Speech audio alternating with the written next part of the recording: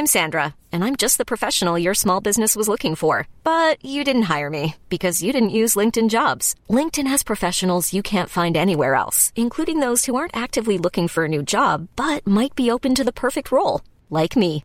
In a given month, over 70% of LinkedIn users don't visit other leading job sites. So if you're not looking on LinkedIn, you'll miss out on great candidates like Sandra. Start hiring professionals like a professional. Post your free job on linkedin.com/achieve today.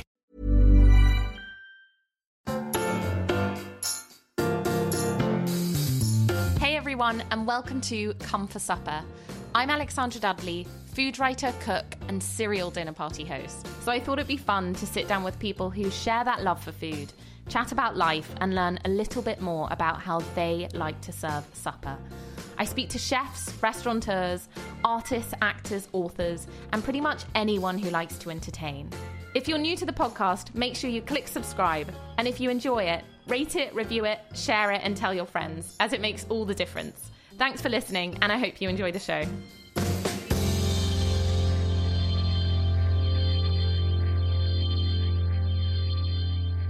Today, I chat dinner parties with a woman who could quite easily be nicknamed Wonder Woman. A qualified doctor, author of 2 cookbooks, and an inspirational lifestyle figure challenging media and brands on faddy diets and fruitless health myths. She has turned her once blog, The Food Medic, into a media platform encompassing books, a website, and her own podcast. Welcome, Dr. Hazel Wallace. Thank you. That was such a nice welcome. I think it's good. It's good. So rarely do we kind of introduce. I mean, you wouldn't introduce yourself as that. Do you know what I mean? I think it's nice to have someone else do that and list those things down. Also, just to make it clear, you are an actual doctor. Yes. Yeah. An actual medical doctor. Actual medical doctor who actually works in a hospital. Yes. I still get asked that question quite a lot on Instagram when I kind of share like the odd story of me working like in scrubs or something, and someone's like, "You're actually a doctor." So it makes me think, do lots of people go around saying they're doctors and they're not really? I think it's probably just because it's incredible to manage both that kind of, I don't know what to call it, not influencer, but like media lifestyle and be a doctor. Yeah. It's impressive because it's pressurizing as well. It is pressurizing, and I think when I started Instagram at the time, I almost fell into it like a happy accident. And I was a student, probably had a bit more time on my hands, and now I'm like, whoa. It's a lot. It's a lot. So was it a childhood dream to be a doctor? I would say that I didn't really think about becoming a doctor until my late teens, actually.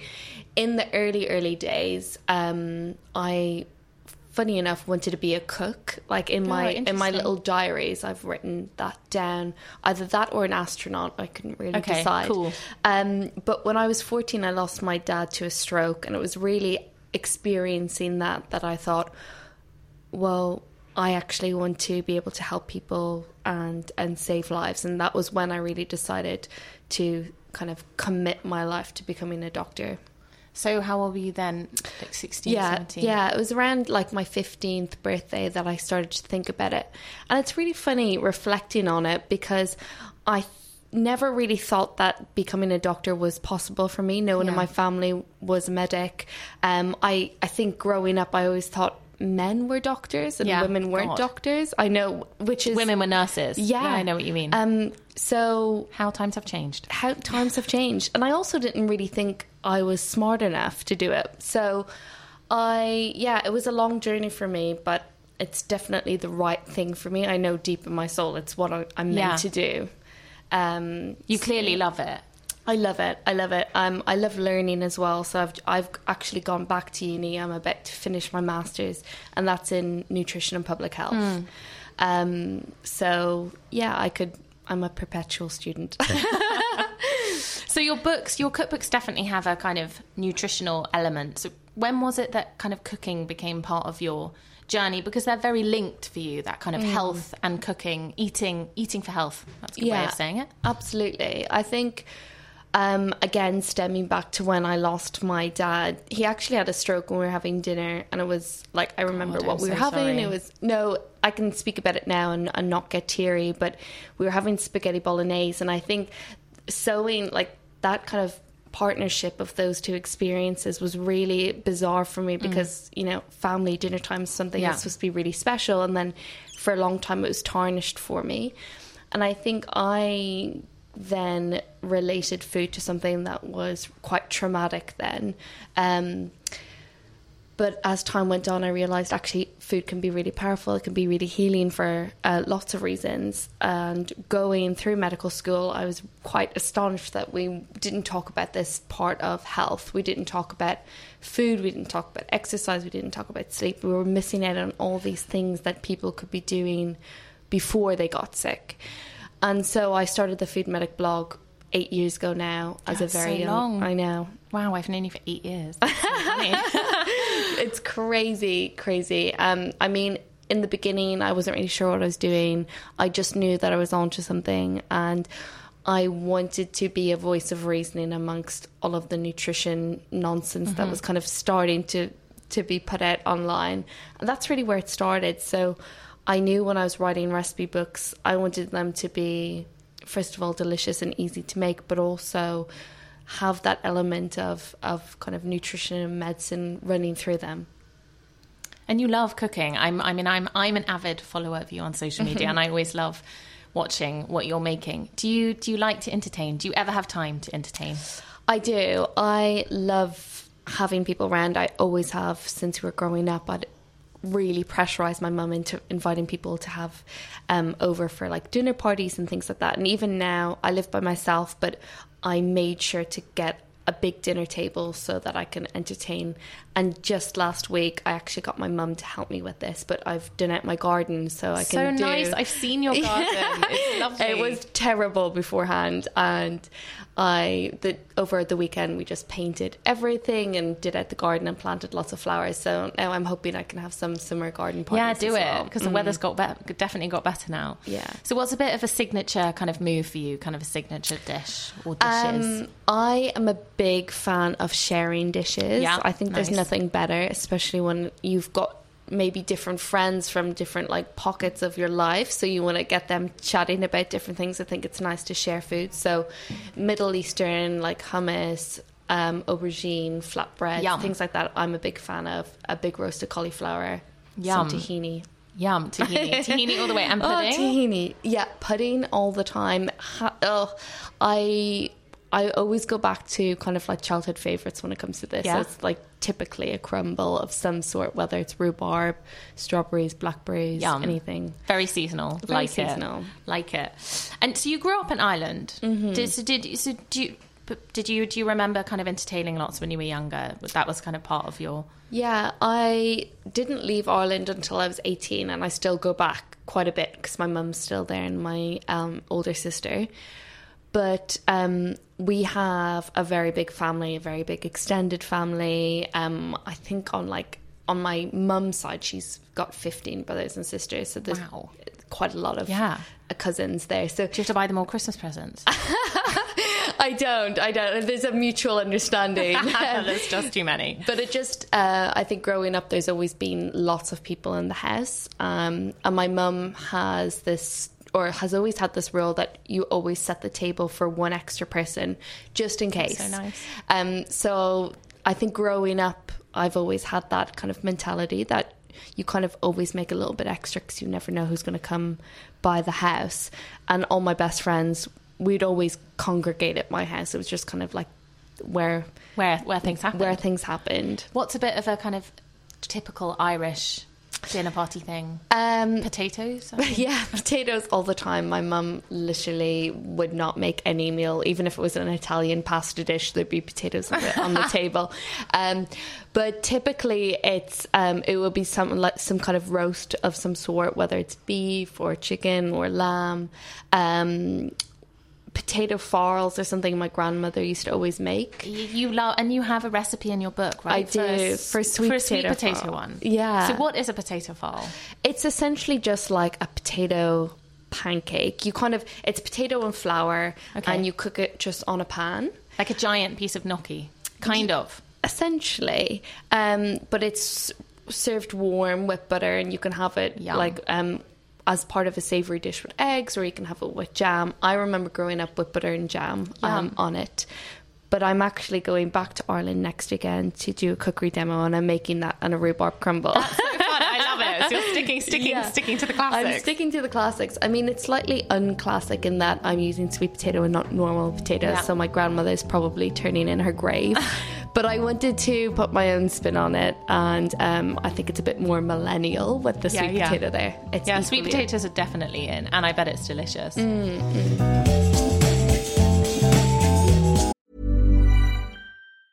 I'm Sandra, and I'm just the professional your small business was looking for. But you didn't hire me because you didn't use LinkedIn Jobs. LinkedIn has professionals you can't find anywhere else, including those who aren't actively looking for a new job, but might be open to the perfect role, like me. In a given month, over 70% of LinkedIn users don't visit other leading job sites. So if you're not looking on LinkedIn, you'll miss out on great candidates like Sandra. Start hiring professionals like a professional. Post your free job on linkedin.com/achieve today. Hey, it's Ryan Reynolds, and I'm here with Keith, co-star of my upcoming film, If, only in theaters May 17th. Do you want to tell people the big news? All right, I'll do it. Sign up now and you'll get unlimited for $15 a month and 6 months of Paramount Plus Essential Plan on us. MintMobile.com/switch. Upfront payment of $45 equivalent to $15 per month. Unlimited over 40 gigabytes per month. Face lower speeds. Videos at 480p. Active Mint customers by 531.24 get 6 months of Paramount Plus Essential Plan. Auto renews after 6 months. Offer ends May 31st, 2024. Separate Paramount Plus registration required. Terms and conditions apply if rated PG. So I'm sure you've eaten a lot because you've travelled a bit as well. Best kind of dinner party or best kind of dining experience? Let me see. I think, I'm not sure if you and I spoke about this before, but when I was in my 20s, I was definitely 20, it was the summer I was going into my next degree, and I travelled to New Delhi with my best friend, and we were staying with a family there. But on the weekends, we would travel around India, and we went to the Taj Mahal one weekend, and we had to get this dreadful 13-hour bus from New Delhi down to the Taj Mahal, and it was horrendous. But we arrived at like 3 a.m. and what people typically tend to do is stay awake for sunrise at the Taj Mahal. And we stayed in this hostel, and when we arrived, we were absolutely starving. And even though it was 3 a.m., the hosts cooked us a full curry meal, and we were sitting down with all of these people from all over the world, and they went to get us beer. And where we were staying, it was a dry country, so we hadn't had beer in a long time. And as uni students, we were like, this is amazing. So I remember drinking beer, having a curry at 4 a.m, sitting on the roof watching the sunrise in the Taj Mahal, and it was incredible. That's best experience. Yeah, completely unbeatable. So we're in a time where I'm sure you can agree, but plant-based eating is definitely on the rise, especially with regards to kind of sustainability and preserving the planet.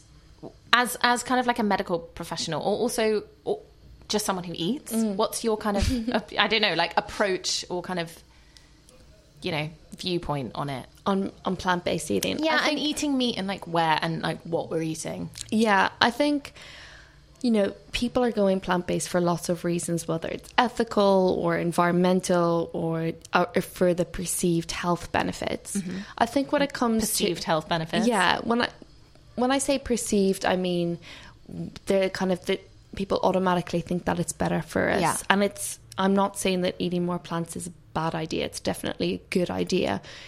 But having a plant-based diet can be it can be really healthy for you, but it can also be you can run into a lot of nutritional deficiencies. Yeah. So you have to be in a position of, dare I say, privilege to do it really well, because you need to supplement with things like vitamin B12. You need to ensure you're getting like lots of well-rounded sources, complete proteins by mix and matching your grains and things like that. So you need to be kind of educated on what you need, and it can be done very well. But also if I take like my typical patient that I see in central London, who may come from a lower socioeconomic kind of status and lower inequality, putting them on a plant-based diet would not be the best thing for their health, because they'd probably run into a lot of deficiencies if they couldn't have access to a kitchen, get all of the foods that they need and supplement, blah, blah, blah. So I guess what I'm saying is there's a lot of nuance to it. Yeah. Again, like for some people, having lots of plant-based foods in their diet means lots of fibre. It can cause gastric upset for some people. But on the flip side, it also means that you're getting more nutrients, you're getting lots of fibre, you're getting lots of colourful fruits and vegetables, which obviously have lots of benefits. So for me, I personally don't impose any diet on anyone. I think the debate as to whether an omnivorous diet or a vegan diet's better, people are going to argue on both sides. I think it depends. Yeah, it I agree. It depends on your lifestyle. Yeah, for sure. I definitely encourage people going more plant-focused, but going totally plant-based, I don't think it's necessary from an environmental and from a health perspective. I think, what is it that Michael Pollan said? Eat plants, not too much. Not too much, yeah. Eat plants, not too much. I think it's just... No, it's eat food, mostly plants. Not too much. Exactly. I think it's just about being a little bit more plant-centric. And especially in the food space, it's so exciting to see it. But I think when choosing animal products, it's really about the provenance and kind of where they come from. Because I know that you're kind of a flexitarian. I mean, it's so labels are such an awful thing. I often describe myself as like a plant-centric eater. Yeah. So I just like putting plants at the center of the table rather than always being like a side. But I think if you have the access to choose kind of good quality, that's kind of like a kind of responsibility that we have as kind of consumers. Yeah, I think so. And again, it comes back to what's available to you and what you can afford. Like for me, for example, at home, I probably eat mostly, if not always, veggie. Yeah. Purely because I live alone, it's almost like cheaper and a bit easier. But I've just got back from Hong Kong last week and I was eating out nearly all of the time. And I'm not going to say, no, I'm not going to try your amazing Peking duck, for example. So it's interesting because I think we can become really pressured into eating a certain way for health reasons, or from a social perspective, it's like you shouldn't eat that way, or do you know how damaging that is for the environment? Yet, you know, you don't look at other aspects of your life. Yeah. So I think we need to be more compassionate to one another when it comes to eating. Yeah.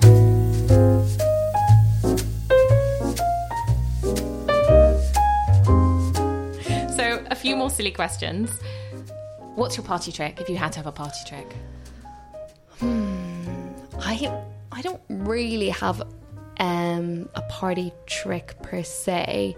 I think when it comes to dinner parties, once people find out you're a doctor, questions always come up about what is the weirdest thing that you've seen.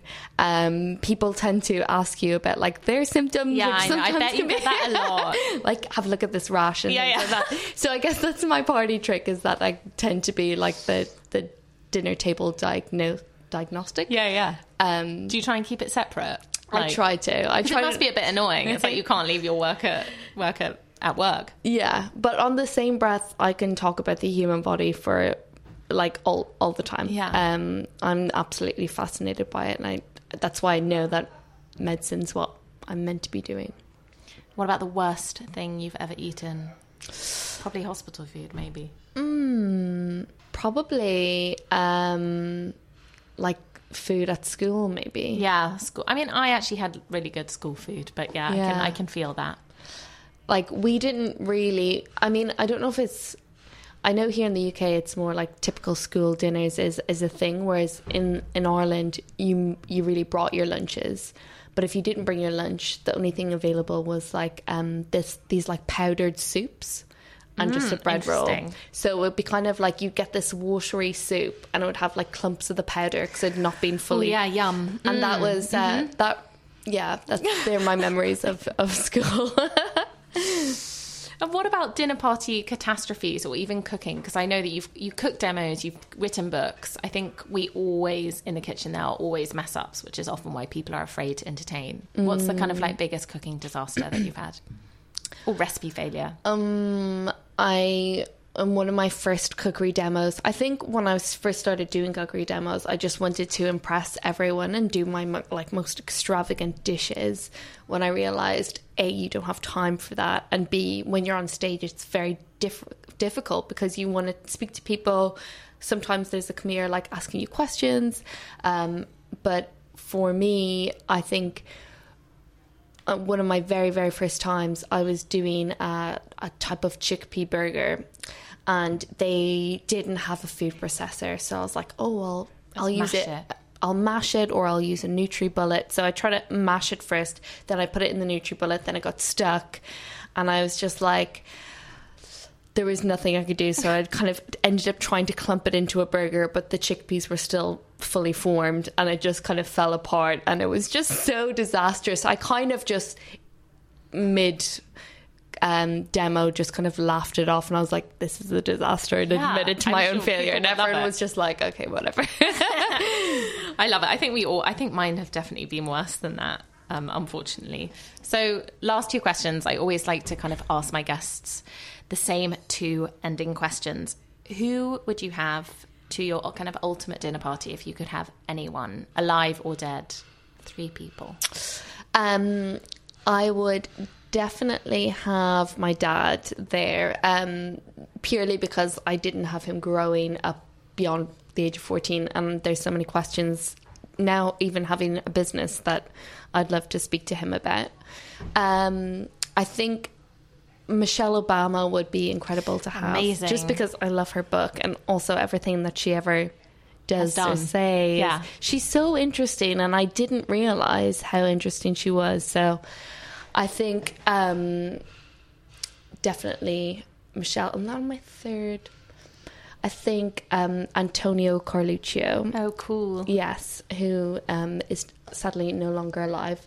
But he was one of the first chefs I met at one of the BBC Good Food shows I've done. So amazing to have met him. What he an was so man. so nice, and it's so daunting going backstage and seeing all these incredible chefs, but he was automatically pulled over a stool and made sure that I had lunch with him, was so lovely about my book, and we had such a good conversation, and just speaking to him I learned so much, and he's just such a humble man. So I think he's the reason why we have mozzarella in this country. He's kind of responsible for bringing authentic Italian kind of produce over here. He's just hilarious. I actually, after he passed away, listened to, I think it was the food program that he was on, and they did kind of like the life of Antonio.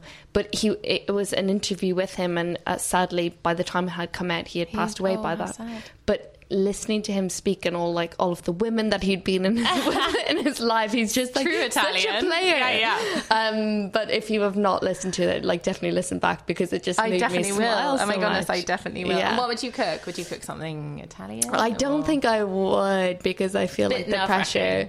Yeah, maybe I would. I mean, my dad made a really mean spaghetti bolognese, and that was my favorite with garlic bread. I've not had garlic bread in years. Yeah. It's very 90s, isn't it? I actually did have garlic bread the other day. It was very good. It's so good. Yeah, it's so good. Yeah, so that was my favorite meal. Lots of Parmesan cheese on top. Yum, delicious. It would be an amazing dinner party. Thank you so much, Hazel. No worries. It was so great. Yeah, thank you. I hope you enjoyed this week's episode. If you liked it, rate it, review it, talk about it, share it, and invite your friends round for supper. This has been a Studio 71 production. Thanks for listening, and I'll see you next week.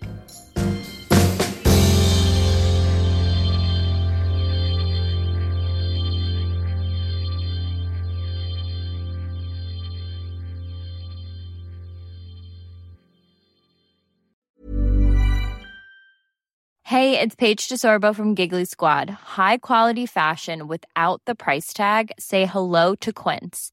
I'm snagging high-end essentials like cozy cashmere sweaters, sleek leather jackets, fine jewelry, and so much more. With Quince being 50 to 80% less than similar brands.